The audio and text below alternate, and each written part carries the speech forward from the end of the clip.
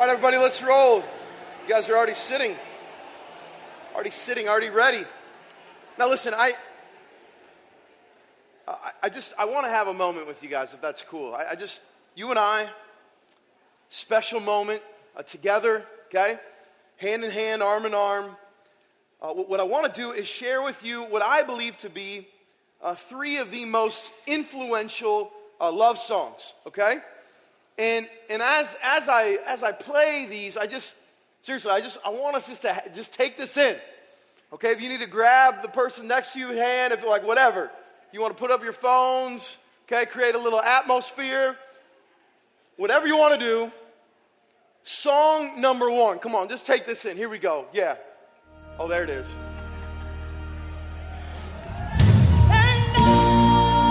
Just let it sink in. Come on. Yeah.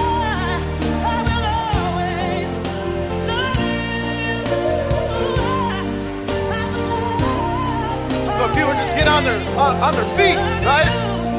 All right. Is anyone, right? Have you, like, that song changed your life? Anybody in this room? Okay. All right. Now, if that song didn't change your life, I guarantee you this song has, okay?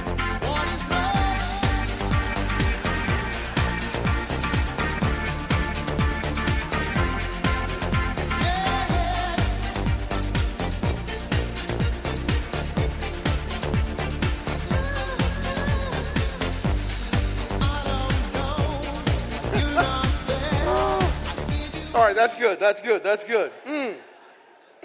Many a life have been changed over Hadaway's What Is Love.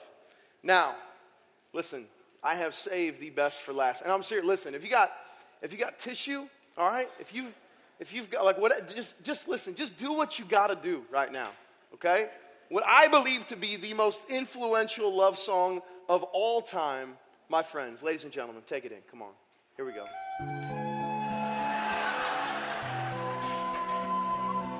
Woo. Just feel it. Come on.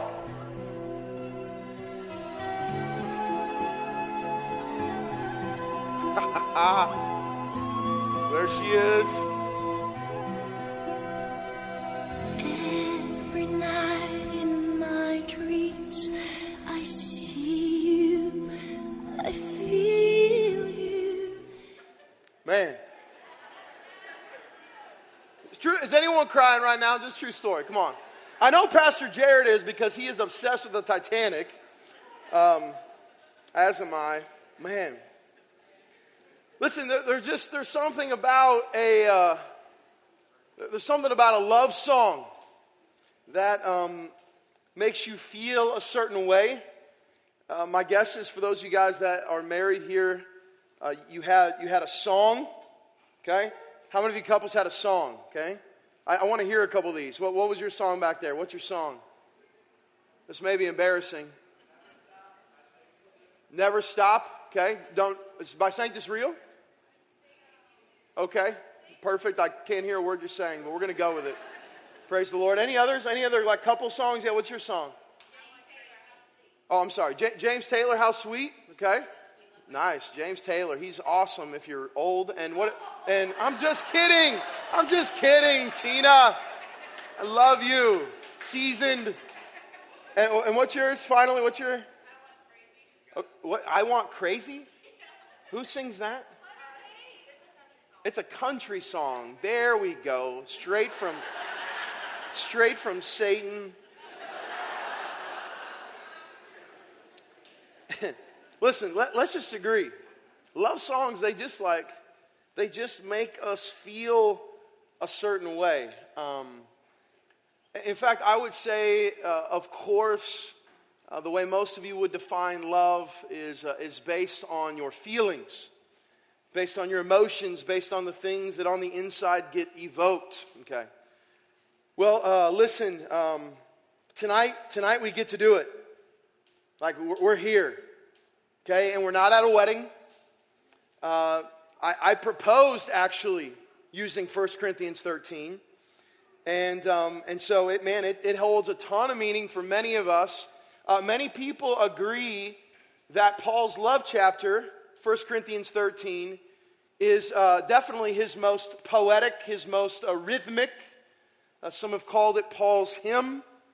Very influential book, but I'm telling you what, by the end of this evening, we're going to spend 2 weeks on it. By the end of this evening, you're going to understand that this text has way more implications than for a wedding.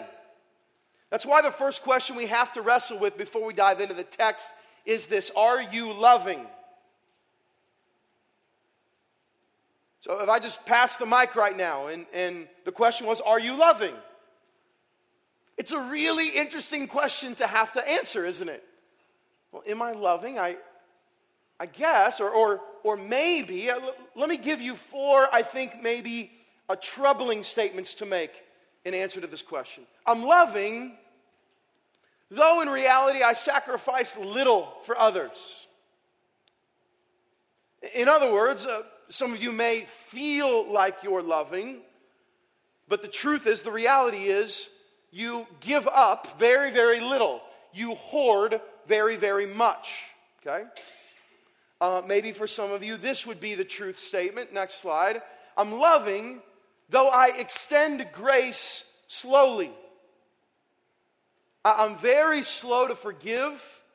I'm very quick to get angry. And I hold grace very, very tightly as if it is mine to give. Okay?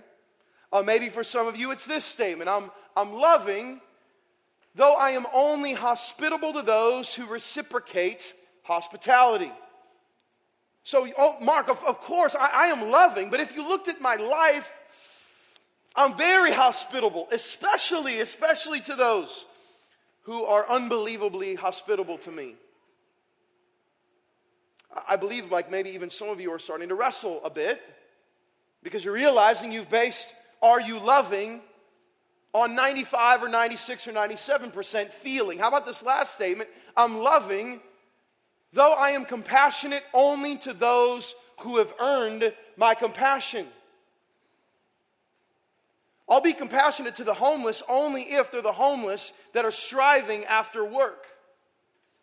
I'm compassionate to my family only if they're the family members that appreciate me for who I am. So now let me ask it again. Next slide. Let's say it this way. Are you loving? I say it to myself. I've been asking it of myself in the whole study of this. Am I loving? Well, the reality is, the truth is, the thing that we must sink our teeth in is one of the most, I believe, clear statements Jesus makes in all of the Gospels about love. Here's what he says in John chapter 13. By this, all people will know that you are my disciples if you have love for one another. Listen, there are no exemption clauses here. I can't say by all of your Christian, paraphernalia that you wear. I can't say by the Christianese language that you speak. He doesn't say by the songs that you sing. He says by your love is how they will know whether or not you're my disciples.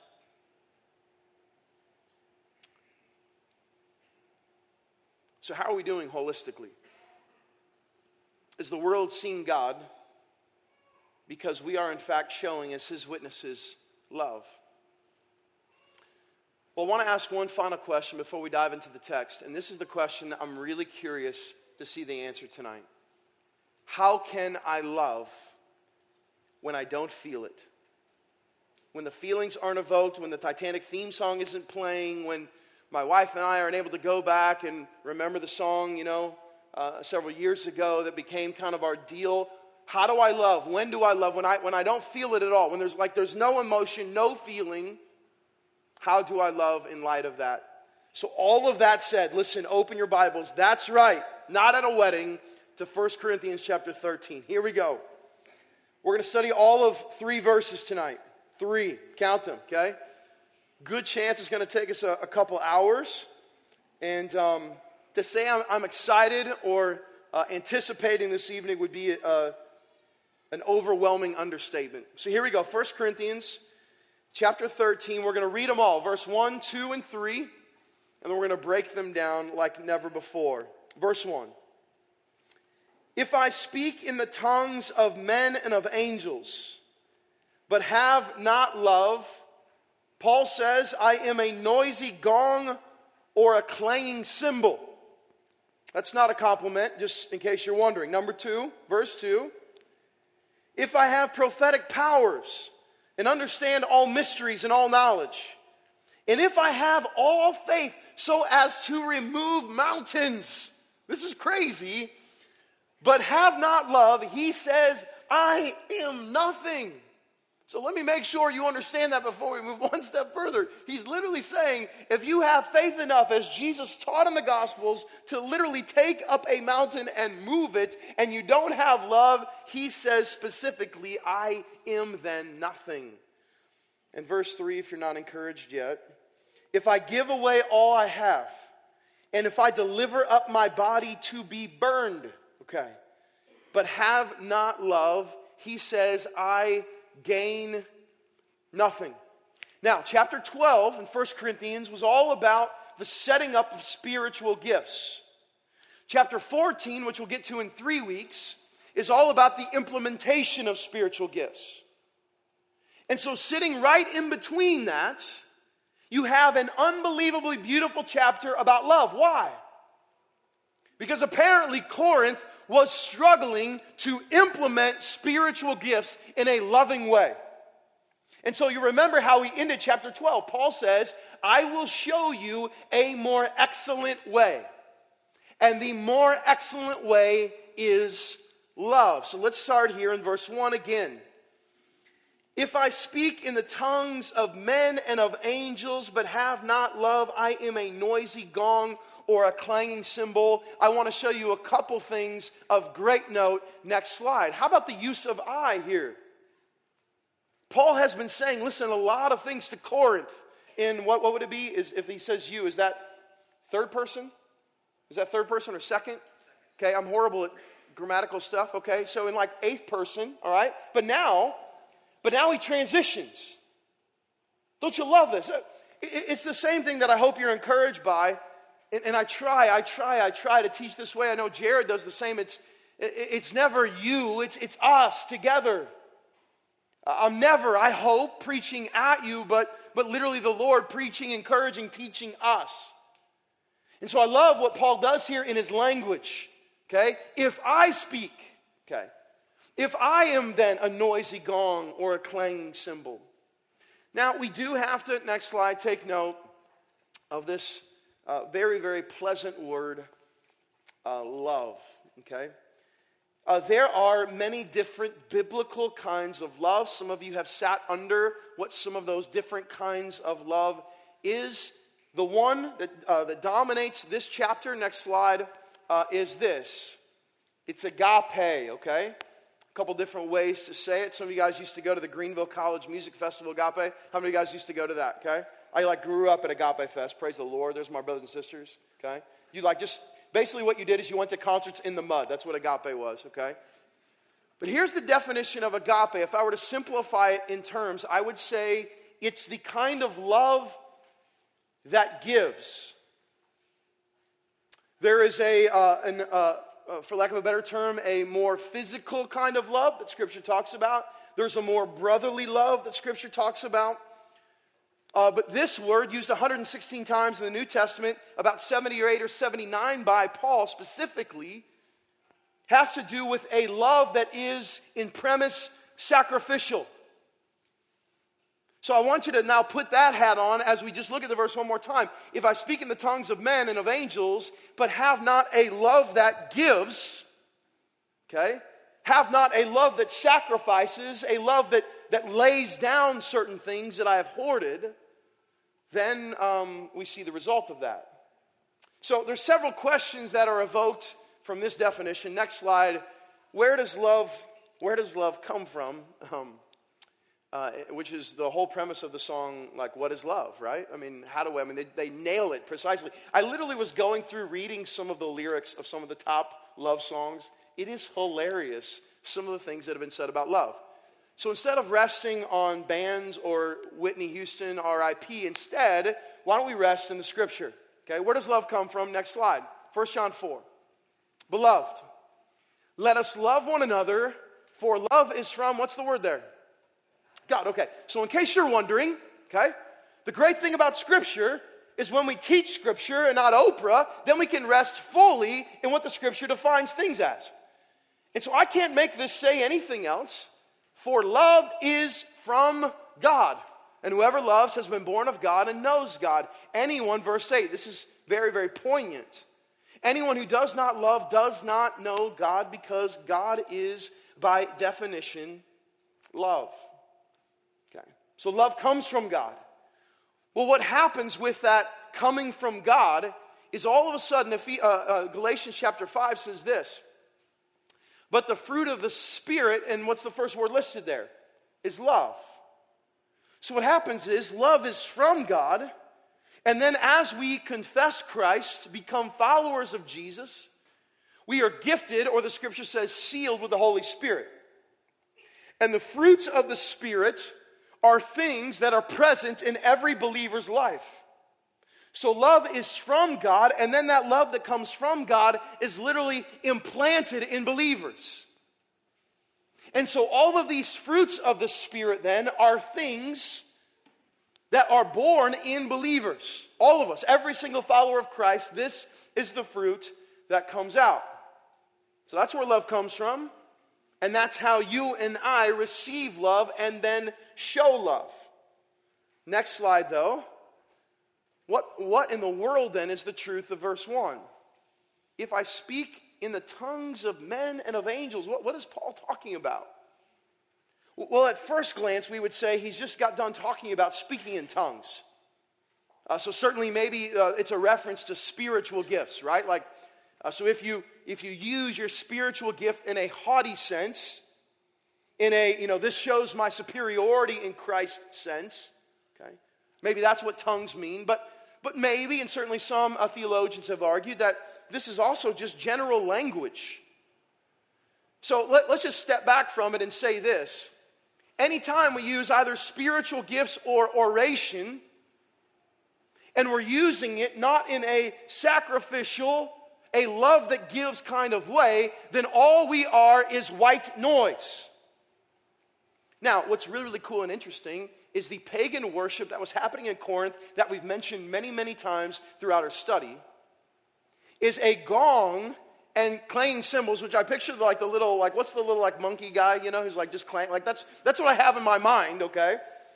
But the image of pagan worship is they would use gongs, literally the Greek word here is bronze. They would use these massive bronze gongs to literally, they believed, send demons out, call God in, or arouse the worshipers. So what Paul is saying is, when you use oration or spiritual gifts in a prideful sense, okay, what happens is you literally use it just like those who are worshiping the pagan gods.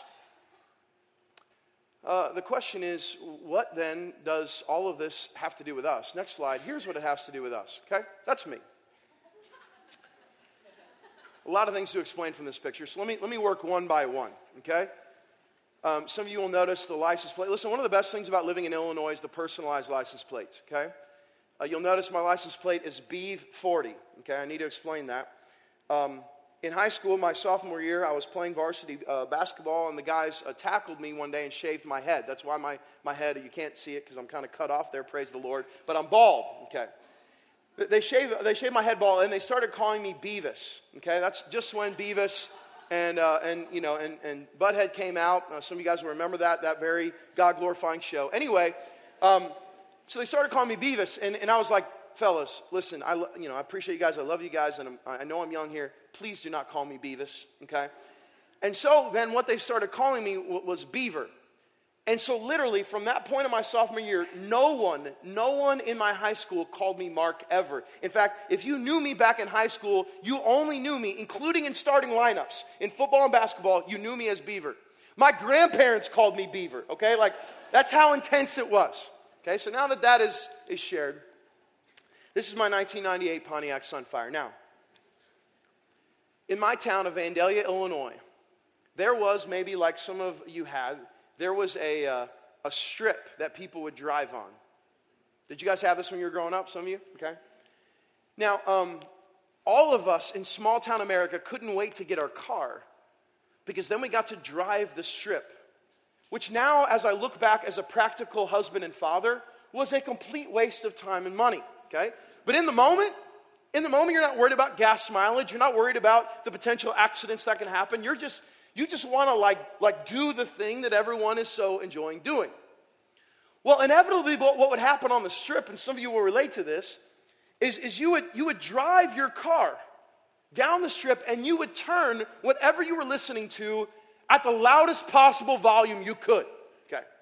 And so, you were just passing cars, people's, massive subwoofers will be booming in the back. I blew out my speakers in just a couple weeks' time, okay? Because I had the weak sauce Pontiac speakers, right? But the point was, no one ever turned the volume up on their stereo to deflect attention from themselves. You see what I'm saying? No one ever was like, I'm going to crank this up because I know it's going to focus on others. Okay. Like you turn it up and you shined up your tires because you were hoping inevitably that the attention was going to be on you. That people would say, oh, Mark, look at that Pontiac Sunfire. Man, that system, brother. You're cranking that DC talk in that system, and some of you get that and others of you don't. It's okay, right? I think that's precisely what Paul is saying. Like, why would you do this? Why would you ever use spiritual gifts or language and not have a motive of love behind it? And I think his point is, you would do it if you're interested in yourself. Again, no one drives down the Strip, turns up the music and says, look at everyone else, or how can I love others through this? It's look at me. And that's the problem, that's the issue in Corinth. They're turning up their voices, and their language now is becoming a potential distraction to the gospel. Now, the application for you and I is there are a lot of things said, there are a lot of gifts used. Maybe even for some of you, where deep down in your heart the main interest or intention is that others would see the gift that God has given you versus seeing the gift giver. I believe that God gives us gifts so that we become deeper worshipers of Him. In other words, as we watch the spiritual gifts being used across the body of Christ, we get the privilege of watching what God can do in a person that we're watching grow and serve others using their gifts, which creates in us a heart of worship. Are you with me? But when we try to step in between that, take the attention off of God, focus on the gifts, what Paul says is you're like a pagan worshiping gong. It's trying to send the demons away, trying to arouse the worshipers, trying to get a God's attention. If you don't have love, it's pointless, he says. How about verse 2? As you're reeling in some of that, as I am reeling in some of that. Verse 2, he stays with the first person. And if I have prophetic powers and understand all mysteries and all knowledge, that statement in and of itself is massive. And if I have all faith, as we mentioned earlier, so as to literally remove mountains, but have not love, I am nothing. It's as if he's saying, if you have the faith to remove a mountain and then, literally like clamp it down on someone's face because you have not love, you literally, by definition, he says, are nothing. This gets and gives me an amazing opportunity to talk about something we're so passionate about here.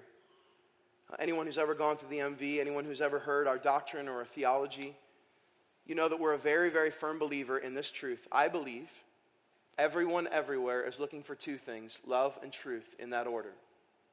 Okay, so whether you live in St. Charles, whether you live in Vandalia, Illinois, whether you live in Chesapeake, West Virginia, which probably isn't a real town. Okay, so I got a little confused there on where Chesapeake is, right?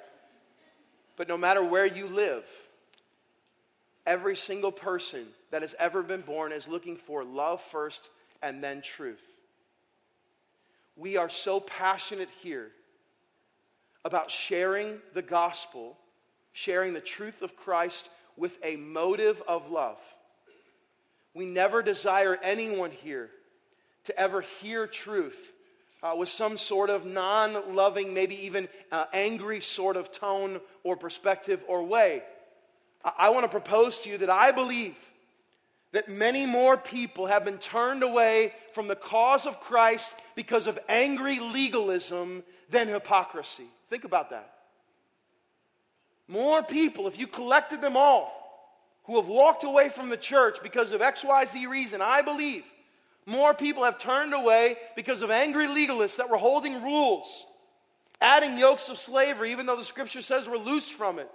Literally freeing people, the Scripture says that the gospel does, and instead they literally hold them down, choke them down. I believe more people have walked away because of that than what many folks would say hypocrisy.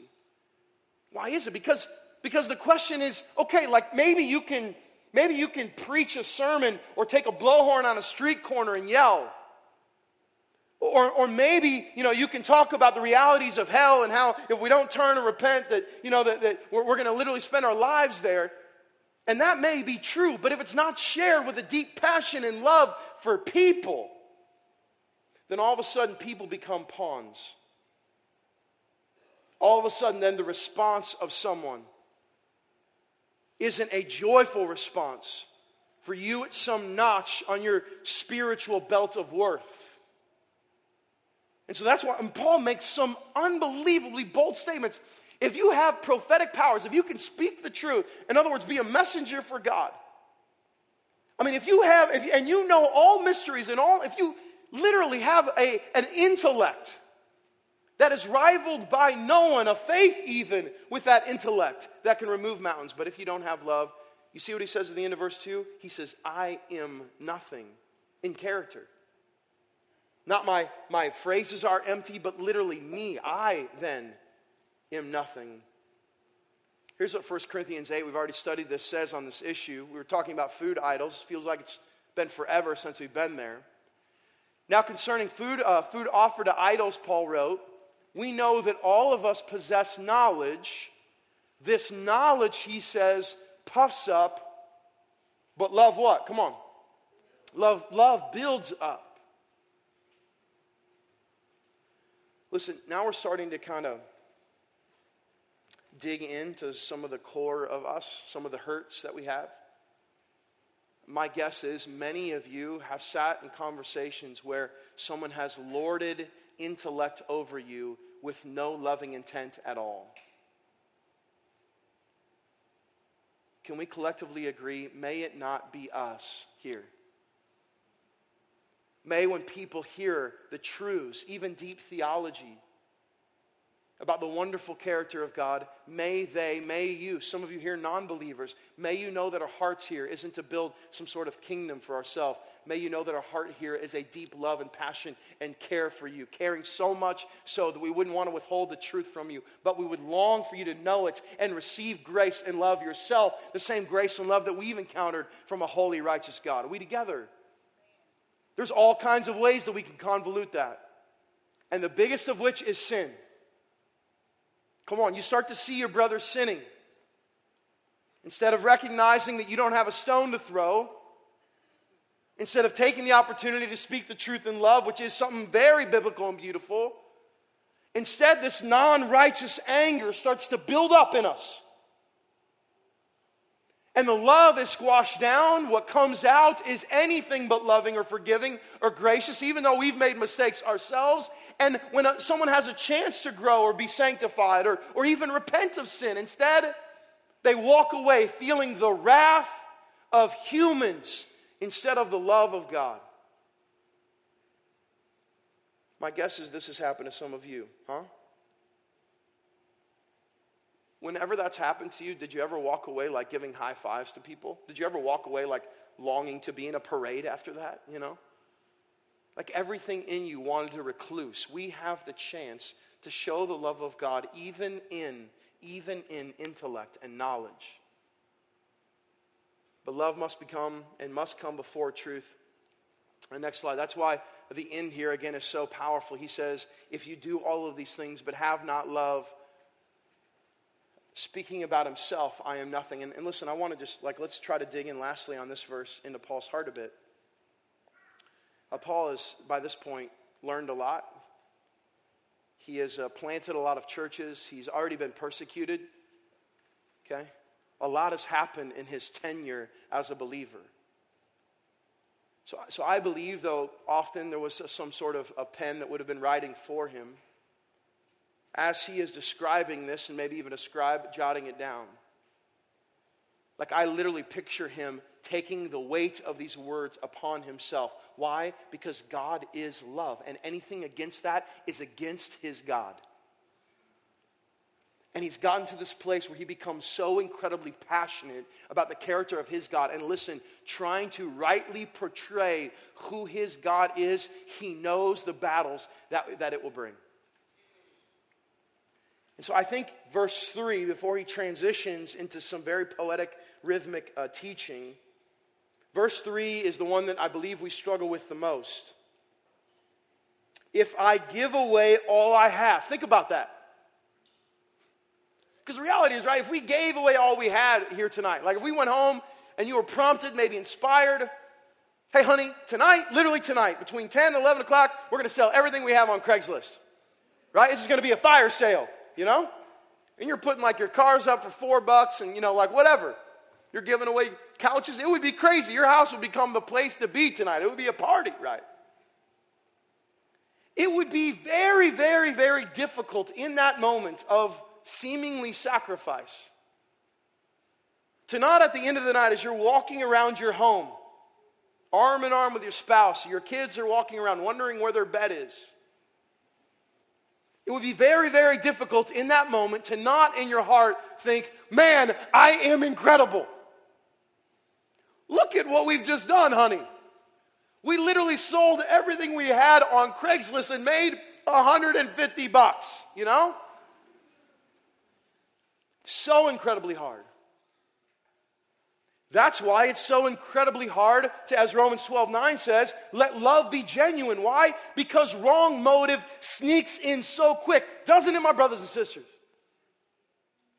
I hate it in my heart when I find myself loving for a response. Serving and sacrificing at times so that others would see me and, you know, commemorate my efforts. He says, look, if I give away all that I have, and even more specifically, if I deliver up my body to be burned, if I make the ultimate sacrifice. Maybe in this case, it's talking about being burnt at the stake. Maybe there's other references that Paul is referring to. There was a certain pagan ritual that required burning sacrifice. Maybe he's pointing to that. He's like, look, even not just give it all away, if I literally lay my life down, but I don't have love. If love isn't the motive of my heart, then he says, I gain absolutely nothing. He said 3 powerful statements in these 3 verses. He says, if I have not love, my language is noise. I am nothing, and I gain nothing. And listen, all of this is well and good. But for me, I'm left with a ton of questions. My question is this. Listen, I don't feel like loving people sometimes. Anybody else here? Okay, so 3 of us, all right? The rest of you, thank you for leading us so well, okay? I don't feel like loving people sometimes. In fact, I would say there are tremendous battles that I have. Even this week, man, I'm going through a situation, very, very, very, very difficult to extend love. Why? Because I've been wronged. And so, like, anytime you've been wronged to again, in a giving way, love someone, there's all kinds of definitions of that. There's certainly all kinds of things we're going to talk about next week, more specifically about abuse. More specifically about ways that maybe some of you have been completely wrong. You're like, well, Mark, should I continue to give in that sort of way? We're going to define that next week. No, that's not the implication here. Okay? But why, when someone hurts me, like in the moments that I don't feel like loving them, I'm brought back to the text that Jesus said, listen, they're going to know that you're my disciples if you love them. And yet for me, I'm sitting back like, well, then I guess I'm really, really battling to be a disciple. That's where I was at in all this. I was left with more questions. And as God does, all of a sudden, God started just to speak, to share, to show me things. So can I help us in this moment? Is that cool? Okay, next slide. Okay, how can I love when I don't feel it? Wouldn't you agree with me? If there were answers to this question that came from the scripture, wouldn't you want to know? Okay, that's where I was. Next slide. So in doing this, you got to look at Matthew 25, and this is what the Lord showed me. He all of a sudden just opened my heart and my mind to this passage. Okay, let's read it together. When the Son of Man comes in his glory, and all the angels with him, then he will sit on his glorious throne. Before him will be gathered all the nations, talking about his return, and he will separate people one from another, as a shepherd separates the sheep from the goats. He will place the sheep on his right and the goats on his left. So this is Jesus literally showing what the end times is going to look like, okay? Then the king will say to those on his right, "Come, you who are blessed by my Father, inherit the kingdom prepared for you from the foundation of the world." And that will be a glorious moment, amen. His description of what happens here is so paramount on the issue of love. Honestly, I've missed it for my entire life. I'm not going to miss it again. Next slide. Look at this. Crazy. Verse 35. For I was hungry, and you gave me food. I was thirsty, and you gave me drink. I was a stranger, and you welcomed me. I was naked, and you clothed me. I was sick, and you visited me. I was in prison, and you came to me. Now, can we agree together, nod your head or whatever, that all of those things could be acts of love? Can we agree? Okay. What we've just studied, it doesn't mean that they are for sure yet, but they could be, they can be. They're giving, okay? It's a kind of love that is an action, right? So next slide, verse 37 says this. Then the righteous will answer him, the righteous ones, saying, Lord, when did we see you hungry and feed you, or thirsty and give you drink? Right. And when did we see you a stranger and welcome you, or naked and clothe you? And when did we see you sick or in prison and visit you? Which are great questions. Because they're like, whoa, hold on a second. I don't remember serving you food, Lord. Right? You're on the top of my, if we could have dinner together list, right? I always answer that question, right? Who do you want to have dinner with? Jesus. It's always you, Lord, right? But I don't remember sitting down with you at Outback. I would remember it, and the steak. They both would have been great. Right? So the questions are clear. And here's what Jesus says, the biggest, I believe, indicator of this truth. Next slide. And the king will answer them, truly, I say to you, as you did it to one of the least of these brothers, he says, you did it to me. Now, the Lord, I feel like, gave me this piece of the puzzle. Okay, so you have acts of love, and you have the connection between acts of love and somehow that act of love connecting with God. Whatever you've done to people, somehow you've done it to them. Next slide. Let's say it this way. Loving others, please see this, is not primarily between us and them. It is between us and God. Now, this for me, maybe not for you, but this for me took my mind and my heart and just started rolling it over. The reason is every time that I've started to struggle loving someone, it wasn't because I wasn't looking at the Lord. It was because I was getting consumed in these relationships. You see what I'm saying? I started to think that loving people meant I get consumed with the people themselves.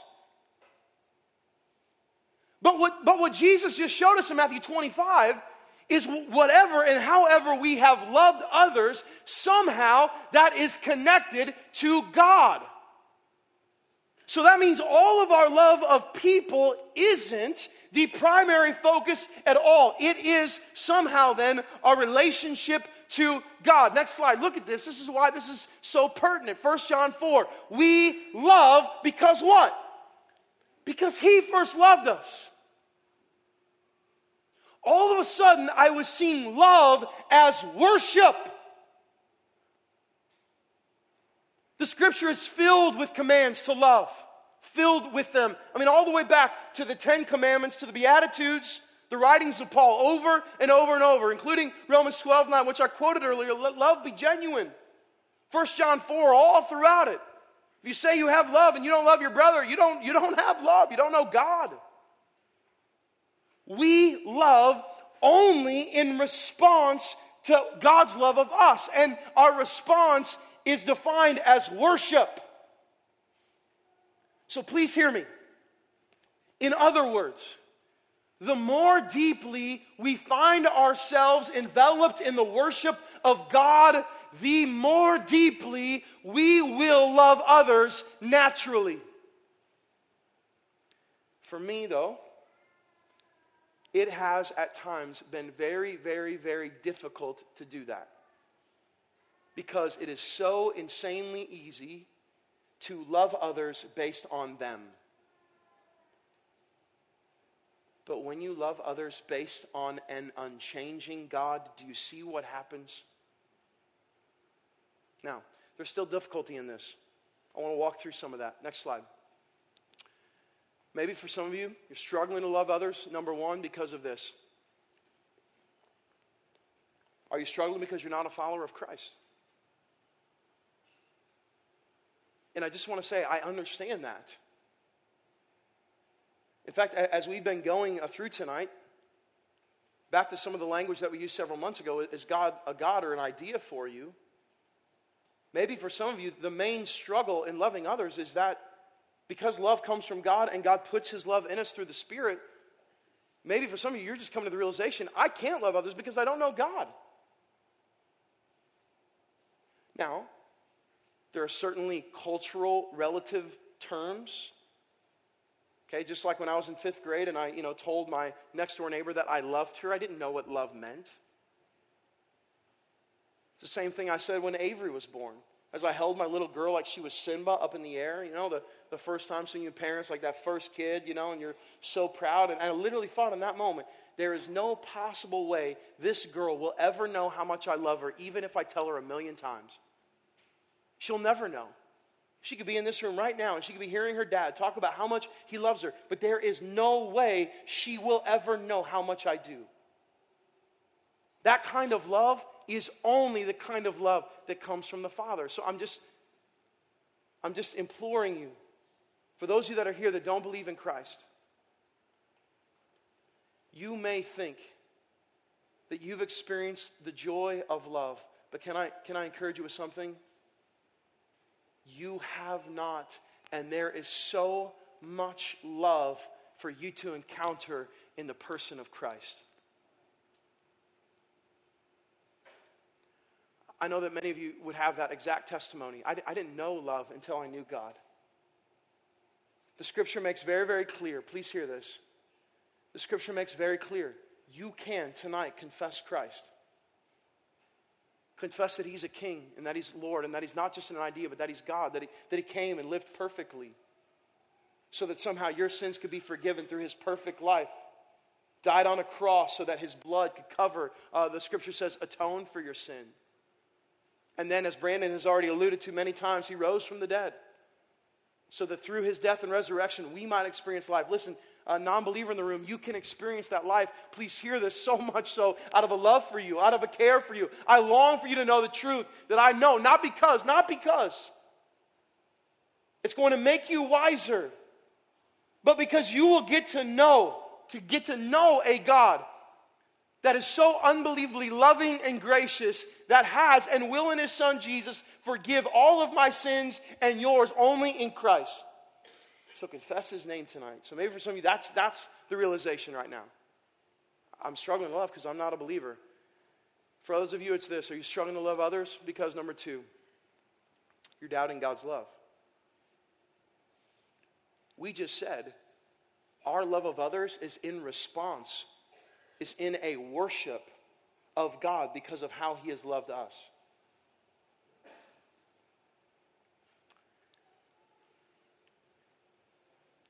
There are all kinds of reasons that some of you have doubted the love of God.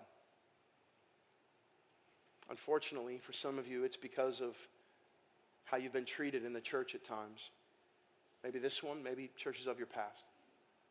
For others of you, it's because of tragedy or loss. For others of you, it's situations when you were a child, things your parents did to you. Listen, there's all kinds of reasons that we have doubted God's love here, but can I just share a piece of truth with you? Our circumstances do not dictate the love of God. God's love showers over our circumstances. And listen, I know that is easier said than believed. But I do know this. The times where I have doubted God's love, it's because I was so centered on my hurt and my pain. When I believe all of that while, God was saying, but Mark, I know you sang the song when you were a kid that I've got the whole world in my hands. Mark, you're no different. Like, I know it seems abysmal. I know right now the suffering seems great, but Mark, you have to understand, I will make all things new. Like, here and now, there's going to be strife and suffering.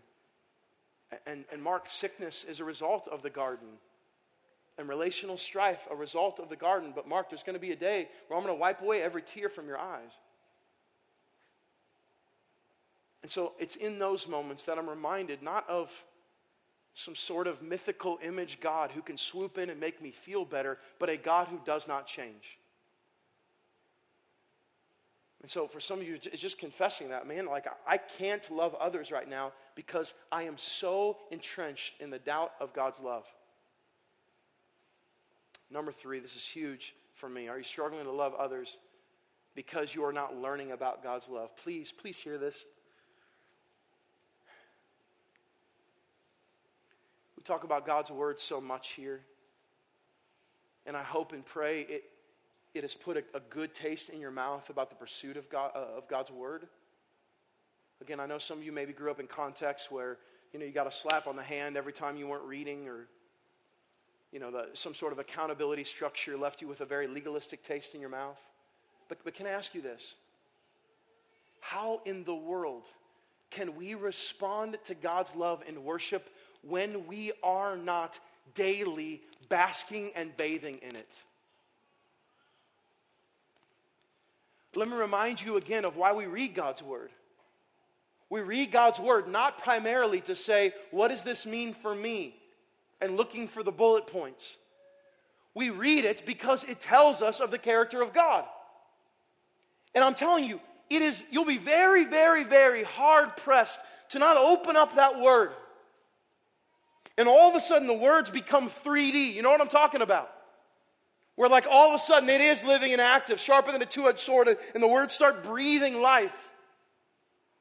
We cannot bathe and bask in the love of God, my friends, if we're not enjoying the fruit of the Word of God that is right before us. Story after story, passage after passage, that is just drenched with the love of God. And so it's always to me a very simple equation. When I watch people watch myself desperately struggling to love others, and I was like, listen, tell me right now what you're learning about God's love. And inevitably the answer is, I'm just kind of stuck, and this situation has caused me to run from God. You see what I'm saying? It just creates this cycle. But when the love of God, when we're entrenched in it, oh my goodness, then that's the love that pours out to everybody else. We're not thinking about loving others because we have encountered and experienced the love of God so much, we cannot help but love everybody else.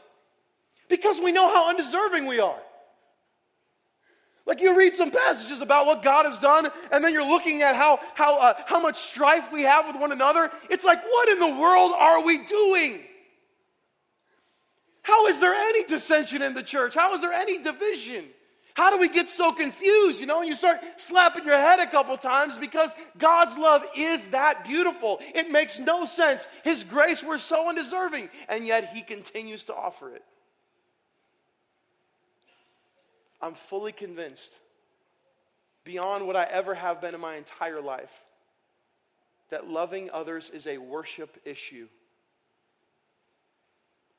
And I've always gotten to this point, and we've challenged with some very practical things. Listen, everyone, we just need to work on this and speak the truth and love a little bit better, receive criticism deeper, and on and on and on. That's how we'll better love one another. That's how we won't be a noisy gong. That's how we won't be anything or gain nothing. But do you see what's happening? If acts of love are an act of worship to God, then all of a sudden, our love of others is a response to worshiping God, which is why number 4 is so quintessential. Are you struggling to love others because your love changes based on your feelings or circumstances? Here comes this song. Here comes this inspirational movie. Here comes this person that has wronged you. Here comes all the emotions that are evoked.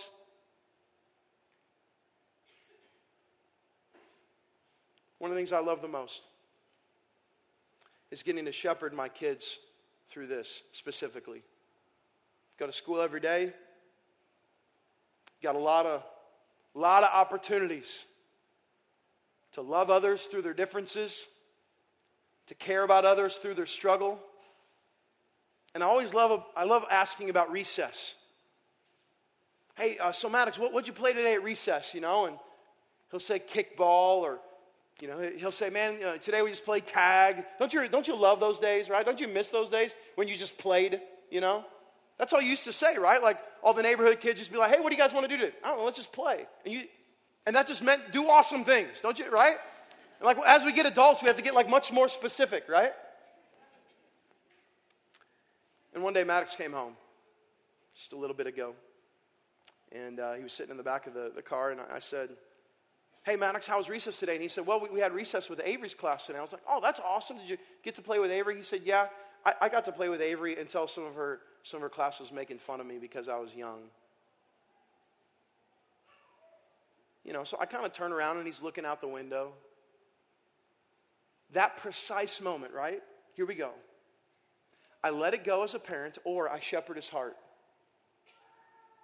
Well, son, why do you think they were making fun of you because you were young? And of course, he's 5. Daddy, I don't know.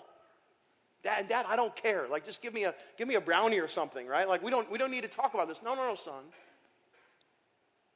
Son, is it possible? And this is what I said. And Avery was sitting back there, so beautiful. Is it possible that you're literally going to have the rest of your life people saying and doing all kinds of things against you? And isn't it possible that the power, son, of God's love for us, we get to show in some of the most difficult times where everything in us would want to run? And, I was sharing all this, and I looked back, and it was just like, glossy eyes, right? He didn't get it. And you know what? I'm not sure that I do at times either. But here's what I do understand now,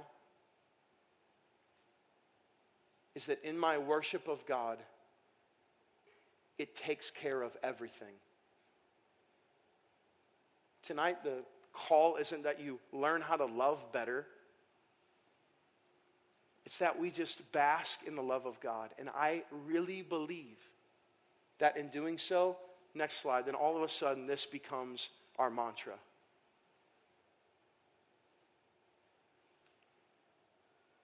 And the ownership that Jesus says, and everyone will know that they are my disciples. They're not disciples of the world. They're not disciples of this God or this idea or this myth. They're not disciples of subculture issues. They're not political disciples. They are my disciples, Jesus says. The Savior of the universe. Why? Because they exemplify and show a lost and dying world how powerful real love is. That is our joy to embrace it. Let's stand together. Come on.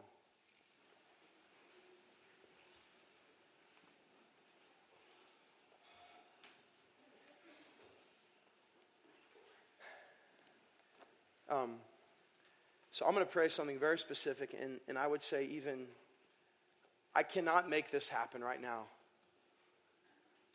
I can't make it happen, but I want it to so bad. I literally want us right now in this moment, this is what I'm going to pray. I want us to have such a picture of the love and grace of God that it moves us not just to mere emotion, but to, in this moment again, a renewed belief of how just good God is. And so again, I can't make that happen. A song can't make that happen. But I do know God can restore and affirm and stir up our affection for Him. I know that to be true. So listen, can we pray that together right now? That literally in these precise minutes, maybe some of you will call on the name of the Lord for the first time. Or some of you, all of a sudden who have been in a slump or a dry season, will just be overwhelmed with the truth of the love of God right now. Let's pray it so. Come on. Father, please, Lord, right now in this second, I ask that you wouldn't tarry in showing us the depth of your character. I pray, Lord, that the world would get to see what you're doing in us. So thank you, God, for first loving us. Thank you, God, for gracing us and being merciful to us. And I pray then that our reaction, that our response would just be enveloped in a life of worship. So God, would you do something right now that would stir in our hearts the truth of how much you love us, that nothing can separate us from it. Just come and be present in this room. Break us in half. Humble us in your presence.